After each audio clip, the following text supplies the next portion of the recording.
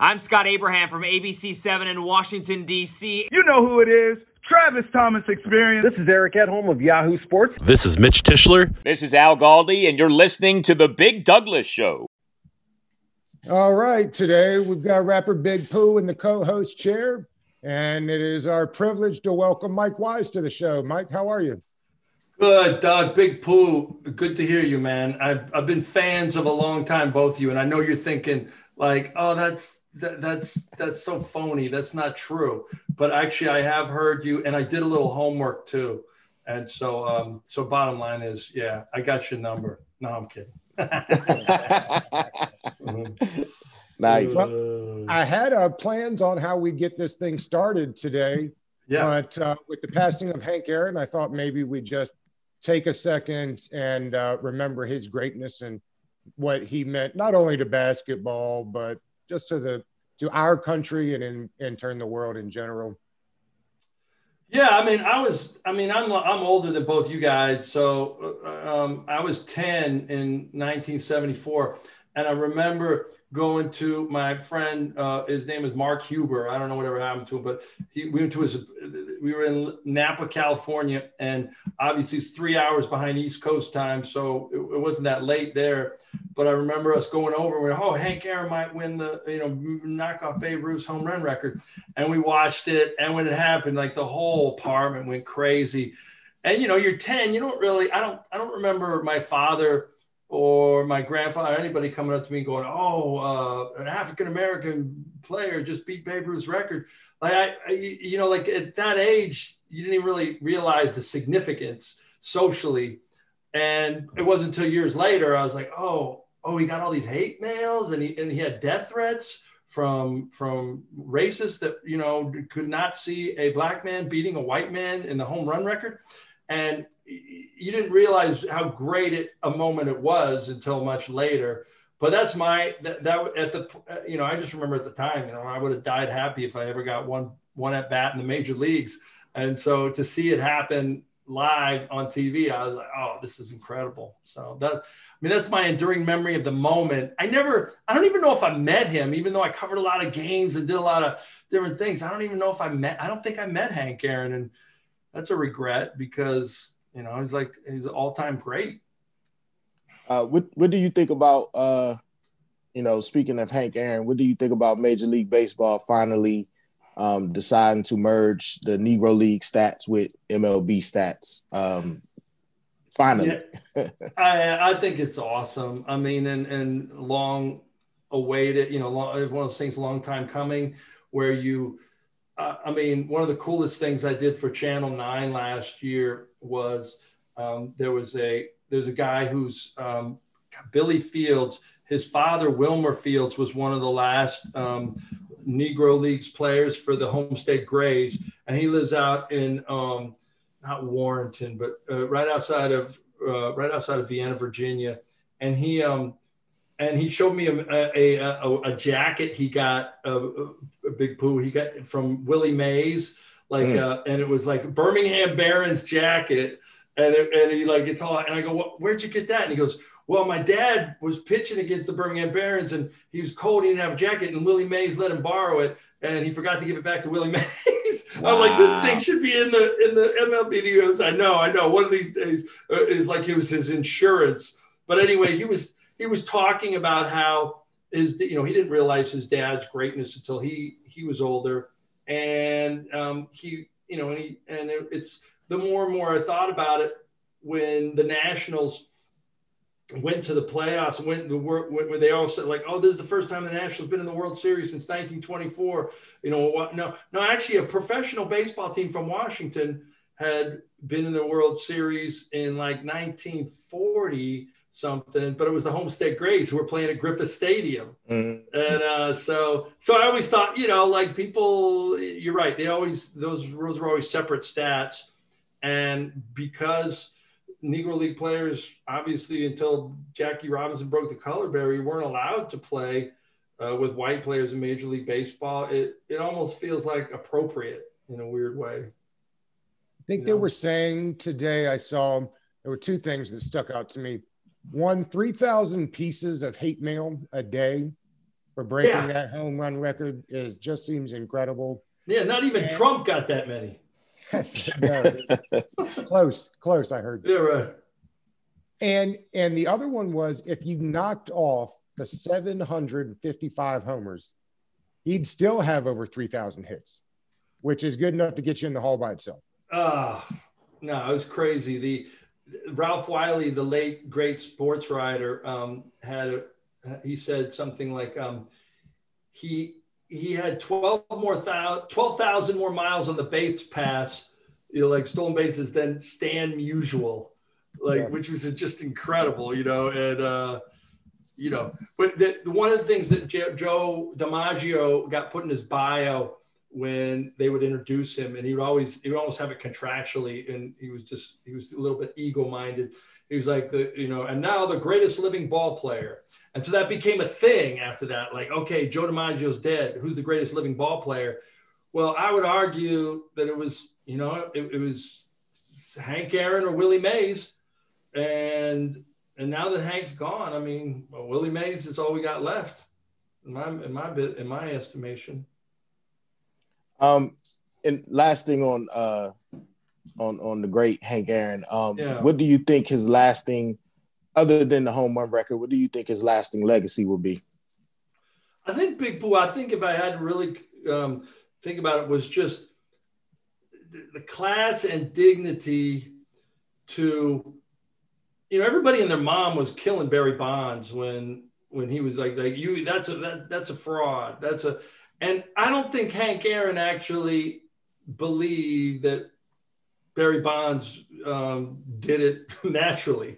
He knew, but he also didn't want to destroy the guy's moment. And he was like, he actually was classy enough to be a part of it. And however you come down on that, the bottom line was Hank Aaron, it was all about dignity. It's all about class. I mean, the guy could have been the baseball commissioner. The guy could, if we lived in more progressive times, he should have been a general manager of a team, and instead of the ambassador of the Braves for years, and which was fine, and probably he didn't have to stress as much. But I think down deep, he was an ambitious man, and people weren't giving people black managers GM jobs,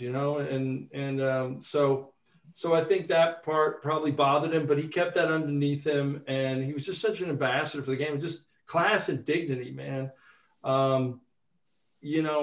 I can't imagine what it's like to get a death threat when you're playing sports. It's just crazy.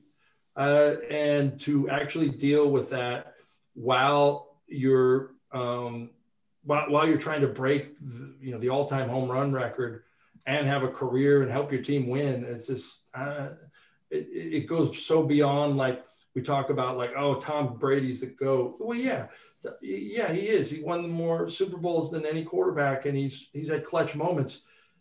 He never had half a society bearing down on him, not wanting to win, not because they weren't Patriots fans, but because he was white. Can you imagine, like, that? The color of Hank Aaron's skin made him a threat to an entire race of people that were warped in this country, and the man still did what he did, and he paid no mind to it. So that, to me, the class, the dignity to go through all that and come out on the other side and not carry bitterness around with you. I don't think if that happened to me, and I'm not black, but if someone was that nasty to me and all of a sudden they would, I don't know if I could forgive something like that. So anyway, that's just me. Mike, let's switch gears from the Braves to the Washington football team. I know, as most do, that you've been out on the front of the name change movement, if you will. Is this feel right? I mean, are we getting close to where it's supposed to be? Is this too little, too late? What do you feel like we're at now with this thing? Yeah, it's hard because it's not that I stopped rooting for them, because I still like guys I used to cover, and I really rooted for guys on that team. But I feel like Dan Snyder got off a little bit easy in many ways between the sexual harassment stuff and all the and not saying that he has to have some big press conference where he apologizes to Native Americans, but in some ways the right thing got done for the wrong reason. I mean, there was sponsor pressure, but most of the sponsor pressure was because of the killing of George Floyd, and the racial reckoning in America started. And, you know, as a Native American person, her name's Tara Hoska. She was all about the whole name change thing for a long time. She was an Ojibwe woman.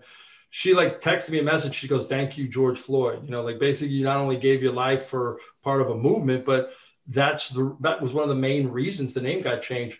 So my thing is, who cares? It got done. It was the right thing in my estimation, and we move on. And I don't hold any bitterness. I just think that top down, if you're not paying any penalty for the woman stuff and what you've done to a civic trust in Washington in many ways, like, and you still got the team. To me, it's like you got to still, you know, if you're going to ever get the real disease out of there, you got to cut the head off the snake. And that's Dan Snyder.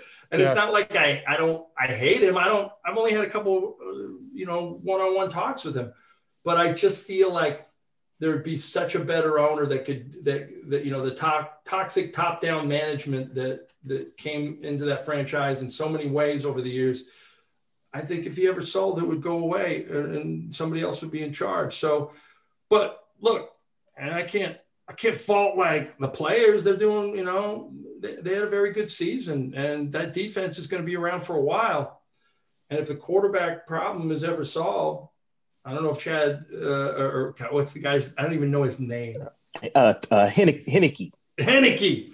Yeah. Heineke. Heineke. I mean, he's fun to watch. Heineke, I say Heineke. I hope he becomes whatever, the next Doug Flutie, whatever he is. I hope he becomes the next Drew Brees. I hope he becomes the next Michael Vick. That's who he looked like, scampering away in that playoff game. But, you know, I root for that guy. And it'd be great if he was the next quarterback. But I look, to me, that's all it's about now is that if you get a good coach, you get a good quarterback, the other pieces fall in place, boom, you're good. Yeah, it feels like Washington hasn't had a good quarterback, a steady quarterback presence since Mark Rippon was under center. Right. I mean, Brad Johnson was on his way, but then they got rid of him for Jeff George, which was just crazy. Michael, I know that there have been, you know, Warriors has been propped up as the next name if it doesn't stay a football team, and a lot of fans still want some way to keep Native imagery, but there's a lot of people that feel like that Warriors is still too close. Is there a list of names, and not names, but I mean, does that make sense? Like that doesn't move the needle enough, does it? Well, Doug, I think that I think there's no way they go back to any Native stuff, because then they're just going to be in another fight over the years with whoever, the National Congress, American Indians, whatever. And some people are just going to say, you know, and for a long time they were talking about the Red Tails because, you know, honor the Tuskegee Airmen.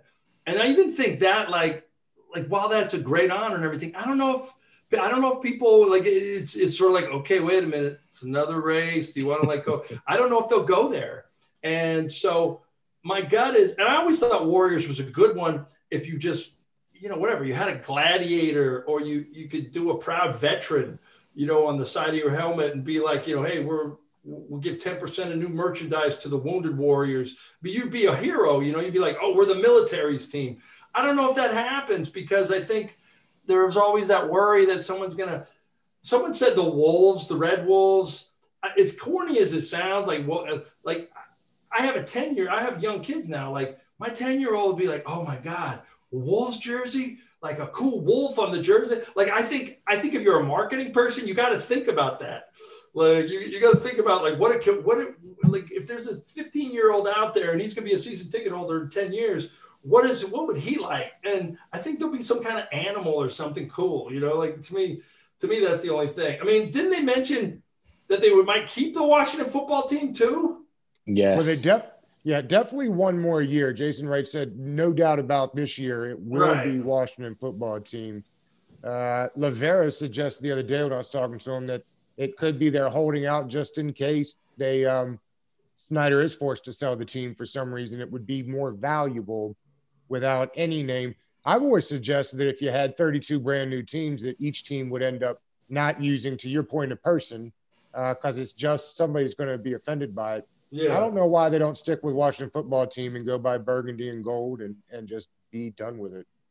Yeah, I mean, I kind of like the numbers on the helmet. It's like kind of like Alabama almost, and it just has a feel of it's classy. And now they got all these soccer teams, the Real Madrid or the Liverpool football team, whatever. I think some people like it, but I'm not ignorant to marketing concerns, and I just feel like they're good down deep. They're going, yeah, we got to get parents to buy their kids jerseys, and a Washington football team is okay, but I don't know. My gut is it's going to be Wolves or something like that, Red Wolves, whatever. It's something like that that'll grab people's attention.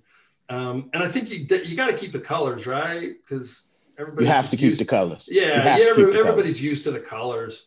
The only other one I could have saw was like if you call them the Washington Americans, and then you did a red, white, blue scheme. But then even then the Patriots would go crazy, and it would just be like somebody else's.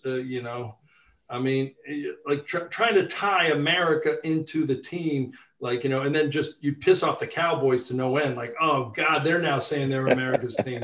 But you're right, Big Pooh. Like, why? If you have anything left, it's you're the burgundy and gold. You're always that, and so always it makes sense to keep the colors. What do you think about the new additions to the front office with Martin Mayhew coming in as GM and Hurney? And can you speak to like kind of what happened like the past few days? The report was Hurney was going to be the GM, and then it just switched to Martin Mayhew and Hurney still having a top level position. Yeah, I don't know how that worked out. Like I never know all the machination. I mean, I haven't been privy to the machinations there for a while in terms of how everything goes down. But forever that franchise has been concerned with image, how something looks, and how like are they like I always say like you guys don't sell Super Bowl champions, you sell hope. And you can't sell hope, you have to sell results at some point. And so I think that what happened, my guess is, Martin Mayhew became like, oh, wait, we can be on the forefront of something. And what's Harney's deal? Like was he upset about this? No, I don't think so. He's like the executive vice president of player personnel, something like that. Like it was interesting because earlier in the week they had said that it was going to be Hurney, right? Even though they had interviewed Mayhew. That's a whole lot of M's to keep straight. They interviewed Mayhew, and then at the last minute, it was Mayhew in as the general manager, and then Hurney in as the VP. To your point, Pooh, of player personnel. And I guess what makes people upset is it eventually means the ouster of Kyle Smith, who everybody was super excited about and fearful of letting run out the building again. Right. And that will of course end up like Kyle Shanahan and Matt LaFleur, that. That's good. But no, you're right. Like, I mean, my gut is, I don't want to say the team became woke, but Martin Mayhew is a historic hiring. A black man, and the guy, Martin Mayhew, had paid his dues for many years. And this is a guy who deserves a position like this. And so people were saying, oh, Snyder just did it for the optics. And then like, who cares if you did it for the optics or it was the right thing to do. And he seems like a very good candidate. So it's like, oh, people always, they changed the name just because they got backed into a corner by sponsors. Well, okay, so what? It was the right thing to do. Like, Capone went to jail on tax charges. He was a mass murderer, but he still rotted in prison. Sometimes the right thing happens for the wrong reasons. And so I don't care whether it was, there was thought or whatever. Martin Mayhew got the job he deserved. And And I'm sure,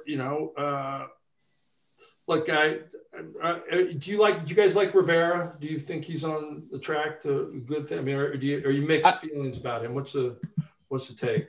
I think he's on the right track. Okay. I say that, we seen Marty Schottenheimer come in here and have a 8-8 season and then turn around and get fired. So, yeah. But I think the difference is that Ron Rivera seems to actually have control of the front office, as opposed to in, earlier years, the coach, Snyder normally had his person, whether it was Serrato or Bruce Allen, in place to really run the ship. This time is totally different. So, and Ron we trust is what they say, I guess. Ron, right. Ron we trust. Yeah, I think that's a big thing. Shanahan always, remember when back in the Shanahan days, they'd be like, the adults are in charge. Like, no, you didn't have the power you said you did. And of course, when things went bad, Mike Shanahan was like, oh, no, that was Dan. That was Dan. Shanahan was trying to wash his hands of everything. Oh, no, I didn't leave Robert out there too long. No, he convinced Dan he should be out there. Like, shut up, Shanny. It is amazing, though, that they went from wrinkled, sunburned man. All right, sorry. No, it's fine. I was just saying it's amazing that they really have gone from like the dark ages to being in the forefront of modern sports. And, right. They were in front of COVID first, as far as bringing the guys back off the road and opening up the stadium. And I think this is the first time that 3 persons of color have been in the top 3 positions, not just in football, I think, in professional sporting. So to your point, Mike, whether he was duped into it or not, here we are. And it's kind of refreshing, Yeah, it's refreshing, and you root for that too. And you root for success when those things happen. I just think that the league in general, man, they've made such a mockery of the Rooney Rule over the years.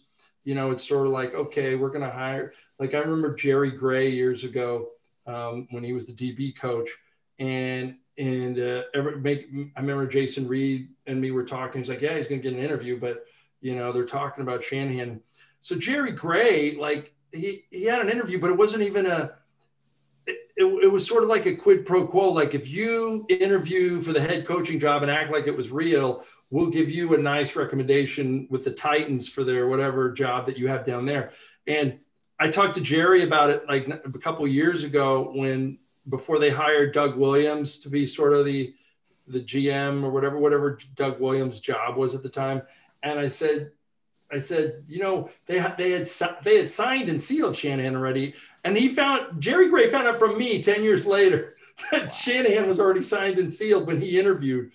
And so that to me was just you can hire who you want, but if you weren't even going to give the guy a real shot and you were just doing it for optics so that the Fritz Pollard people wouldn't come after you, that's just wrong. That's not how Rooney Rule should be used. And so that this is happening now, I think is great, and it's just too bad though. Like, if me and you were GM candidates right now, Doug, they're pushing the white man aside. And I think Big Pooh, you can be down with that. No, I'm kidding. We have not gotten any chances in society, and that shit's fun. No, I'm kidding. Go ahead. What do you think about Eric Bieniemy? His situation with, this is look like it's going to be like the second season in a row that he should have gotten a head coaching opportunity, but he isn't going to get one. Yeah, I'm wondering if Eric doesn't just walk in and start going off on people in these interviews, because either that or the racism still is alive and well in the NFL. And to me, it would be the latter, because I don't understand this. Like, you can only have so many bad interviews, and it just makes sense. Like, he has the pedigree, he's paid his dues, he has the experience. Now, I know there was a time for a long time when, oh God, who am I? I'm like blanking for a second on, Russ Grimm. Russ Grimm for the longest time was thought to be a head coaching candidate. And the bottom line was Russ Grimm just didn't interview well. And for however he came across in those interviews, most owners did not want Russ Grimm to take over their team. I don't know what Eric Bieniemy's like. All I know is on paper, man, he's got all the You know, he could very well be a two-time offensive coordinator of a Super Bowl champion in a few weeks. And so, yeah, former running back, played 9 seasons, has all the credentials in the world. I don't get it. And there's a weird part of me. It's like the NBA, which I've covered so many years, is much more, the owners are more progressive. They just get it more. They understand. Like, these guys had to be basically had their arm twisted to give people money for social justice. I mean, they were down on Kaepernick from day one, and there's still that hardcore thing of like, oh yeah, they keep calling us racist. Well, we're just going to show them. Like, I almost feel like it's not collusion, but there's just a sense of, we're not going to give the public what they want. They're trying to tell us we're not woke enough. We're going to hire who we want. It's like, doesn't have anything to do, like, I never understood that term woke. Like, it just, back in the day, it was like, you were a decent human being. like you thought about other people. You wanted to work and live with people who didn't look like you, and sometimes didn't think like you, because that was what the country was about. Nowadays, man, I don't know enough, and I'm not going to sit here and say all these guys are tried and true racists that don't want a black man away. But it's like anything. It's like the Kaepernick thing. At some point, if you don't get a job, like, it says more about the people doing the hiring than it does the individual. Mike, we'd be remiss if we didn't talk a little NBA with you while we got you. I'm curious your thoughts on Scott Brooks and where the Wizards are right now, other than not playing because of COVID problems. But guys, I root for Scott Brooks because, believe it or not, I played junior college basketball against him like 35 years ago. And I think I didn't get off the bench, but he was like the star of Delta Community College in Stockton, California. I was with American River College, and they beat us bad. And all we thought at the time was like, dude, this little guy, he's not going to be in pickup games in 10 years. But of course, he played in the NBA, and he's a great guy. A lot of people don't like him as a coach. They think he's too close to the players. They need more of an authoritarian guy. I don't know, man. The Wizards, every time I get excited about the Wizards, oh God, they got rid of John Wall. Now Beal allegedly wants out.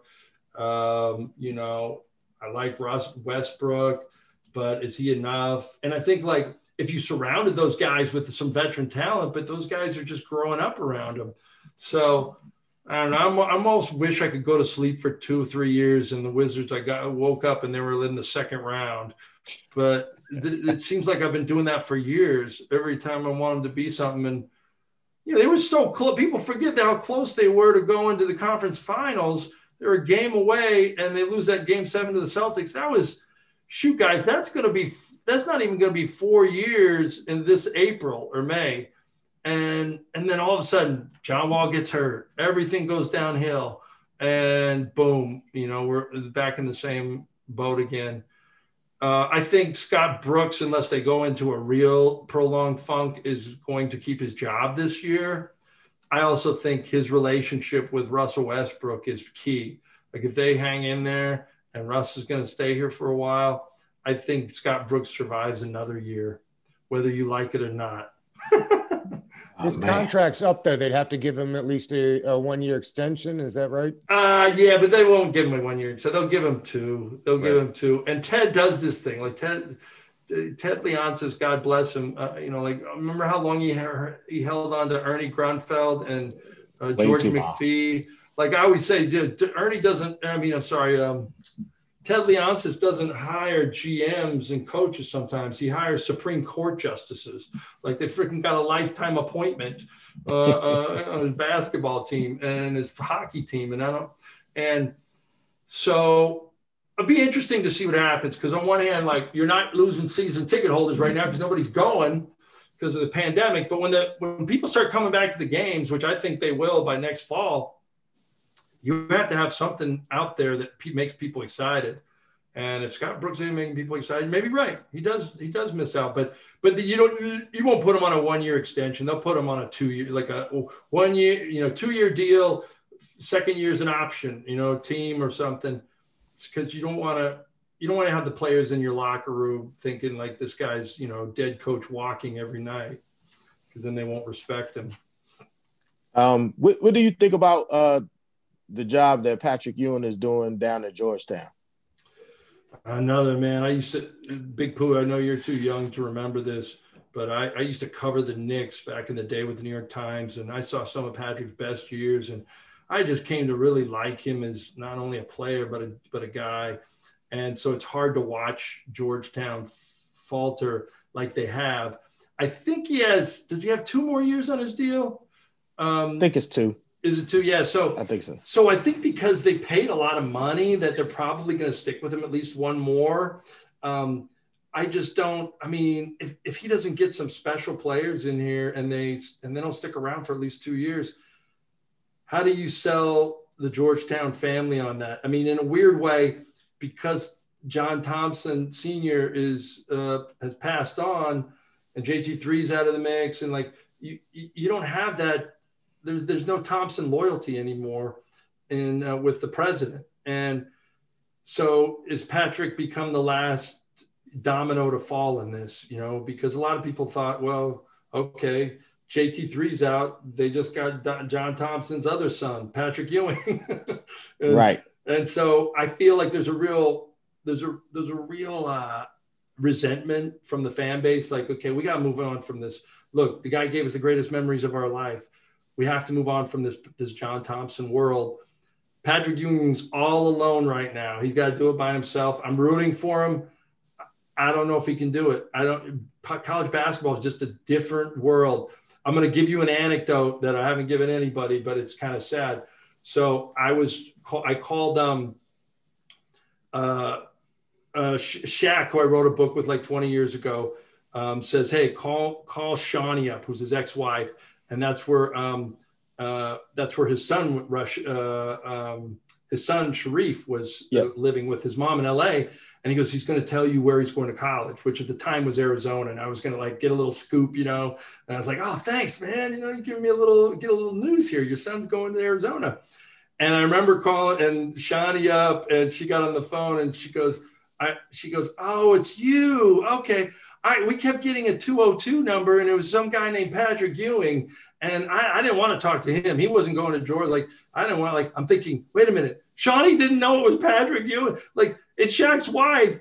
You can't even get it. You can't even get your son on the phone with the coach of Georgetown, who's a Hall of Fame player. Like, what does that say for Patrick Ewing's recruiting?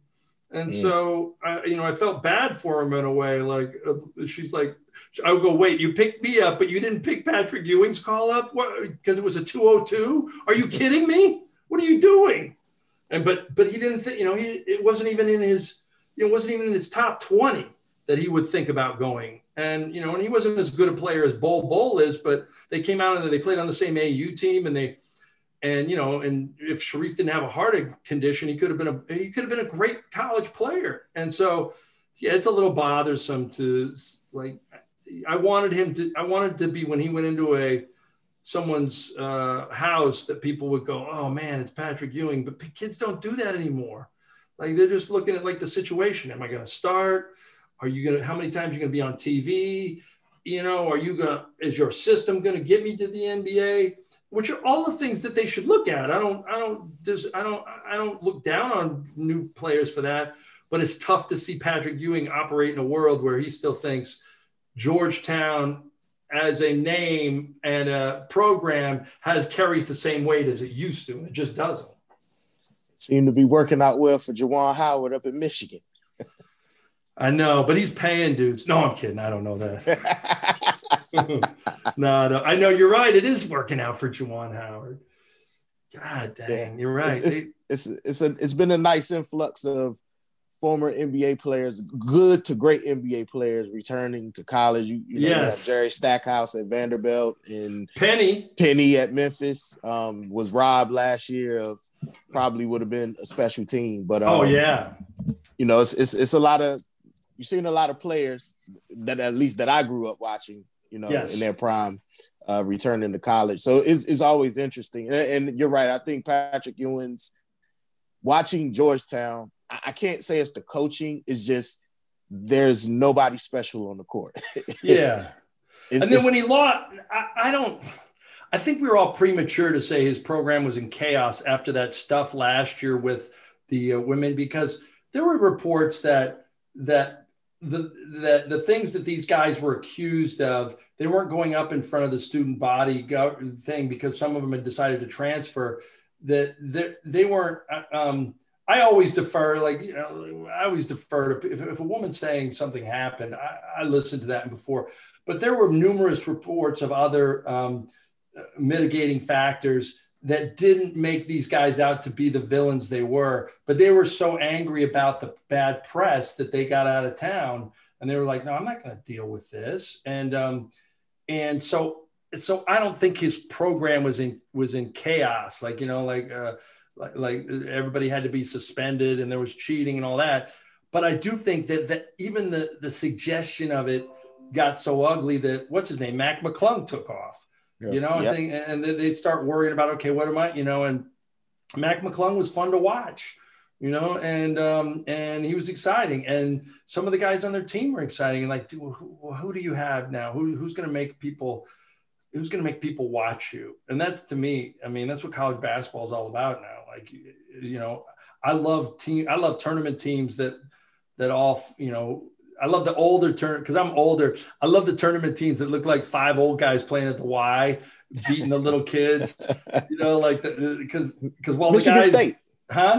Michigan State. That sounds like a Tom Izzo team. Yeah, Tom Izzo team. Like, okay, yeah, you get a Draymond Green every year, every so often that goes to the NBA. But most of those guys aren't, they're not going to be big time players in the NBA.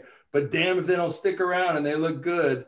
And so I know, like, I always root for them in the tournament because I know that, like, I remember George Mason. Like, I knew all those kids on George Mason. None of them were going to go to the NBA.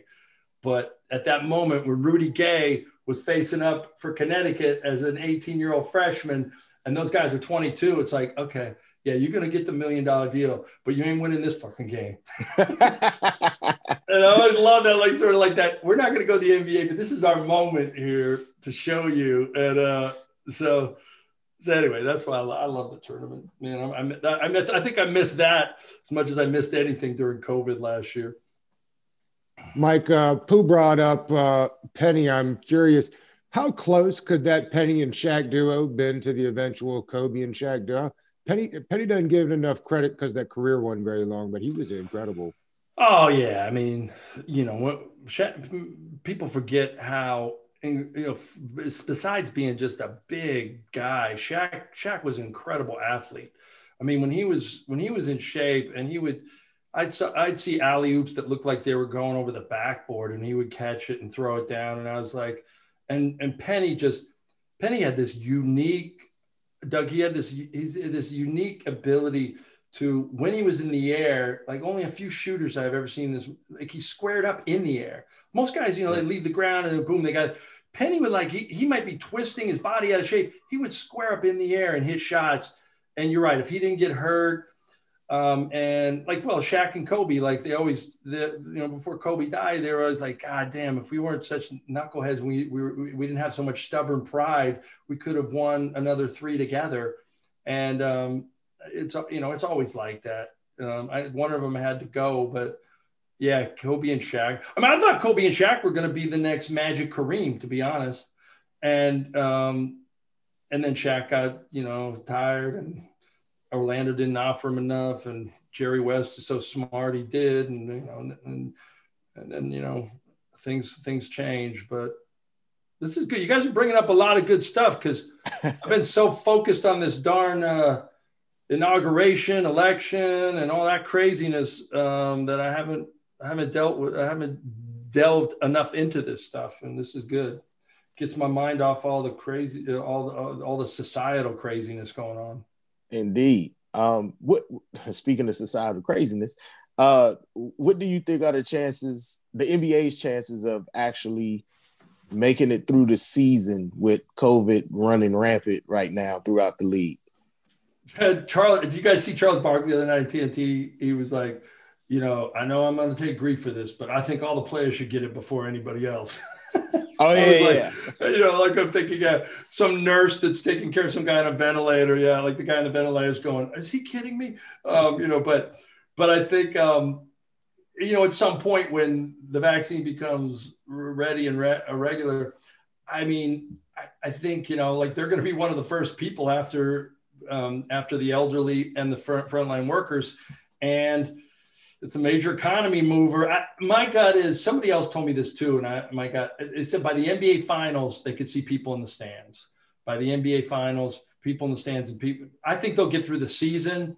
I think there'll be some post moments. There might be some even cancellations, but I mean, Adam Silver, if he's nothing else, the guy is, he's not tone deaf. So he's not going to give his players the vaccine before anybody else, but he's going to find a way to do it in which it doesn't look like they're being callous. And he's going to, of all the leagues out there, I would expect them to figure out a way before anybody else. And maybe they, you know, Big Pooh, maybe they just do it like they did last year and they find a bubble at the end of the year. If things are still crazy and we're still like trying to figure out, I'm worried that they're not going to have the Olympics. You see that there was a report that they weren't going to have the Olympics today in the Times of London. And they're saying that's categorically false and that it's too early. But God, I love the Olympics. That would bother me. Where there's smoke, there's fire. Yeah, and they were saying already for NFL that they doubt that they're going to do training camps virtually again already. So I guess they're worried about enough vaccines to go around to everybody. You like Brady or Rodgers this weekend? Rodgers. Rodgers needs it bad. That's what I feel like. Tom Brady, it'd be good to see him win another one, but not against Aaron Rodgers. I want to see the Packers win it. And not only that, but just imagine the Packers having only gotten one ring with Rodgers there that whole time. Oh, no, I'm the same way, because I always thought Brett Favre should have got at least 2 rings. And and if Aaron Rodgers got another one, then Brett Favre wouldn't have nothing to say anymore about that. I was speaking to a friend the other day, and he made an interesting point. He was talking about wanting to see Rodgers versus Mahomes in the Super Bowl, because everything Mahomes is and does, that's the gunslinger mentality. That's who Aaron Rodgers is. Yeah, and he's like the old guard, and Patrick Mahomes is the new guard. So he definitely wanted to see that matchup.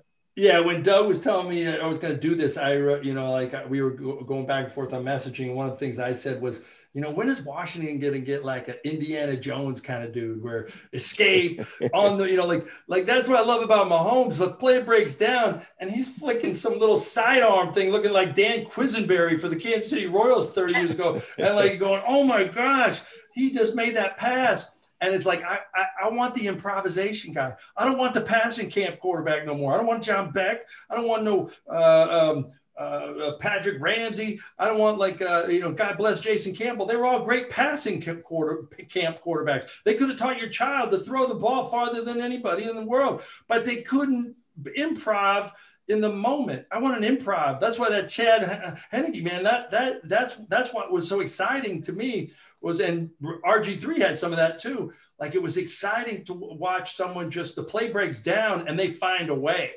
That to me, like that is the quarterback that I want. You know? I think they're going to try hard. I think they're going to take a big swing at quarterback this year, whether it's Deshaun Watson or Matthew Stafford. I just can't imagine that they go into next season with all the momentum they built up, and that defense is ready to win now with, to your point, Tyler Heineke and Kyle Allen as the 2 options. I'll take Deshaun Watson in a heartbeat. Yeah. Take a lot. 3 1s, a couple 3s, maybe Ionitis, a whole lot like that. Right. Yeah. You want to mortgage another future? Right. I mean, I think I would personally, but that's me. I don't see them doing that. They'll probably go for a Matt Stafford or Jacoby Brissett or somebody that, you know, that's due up this year. That won't cost as many assets. Yeah. Big Pooh, before I go, I got to ask that Apple #1 album plaque on your wall. What album was that for? That was for Little Brother's recent album, May the Lord Watch. Okay. All right. Yeah. Because RPM, man, that thing kicked. I got to be honest with you. Thank you. That RPM was that was like my training camp for the Little Brother album because I hadn't done any music in like 3 years. So, Doug, do you ever listen to the song Roses at all? Yes. I mean, that was the scales remain tilted, but I remain jilted. Round of applause for the weary. I don't think they hear me. Those are bars, my friend. Thank you. I do not have the. I don't have the. Yeah, I don't know what it was, man, but I never had any rapping skills. But when I see them, I'm impressed. I appreciate it a lot. Thank you. Yeah, no. I did. I mean, I knew your name, but then I was like, when he told me your name, I was like, I'm gonna go up and call up some of the music, and then I remembered a couple songs, and that's so awesome. it was cool. That's awesome. Yeah. So anyway. Well, Mike, we appreciate you giving us the time today. This was great. Yeah, thanks, Doug. Big Pooh, man, it was good. Let's do it again next year, or next season, whenever you want. Yeah, that'd be great. Right. Hank likes it too. Oh, Hank in the house. All right. You guys have a great weekend. All right, you do the same. Appreciate it. All right,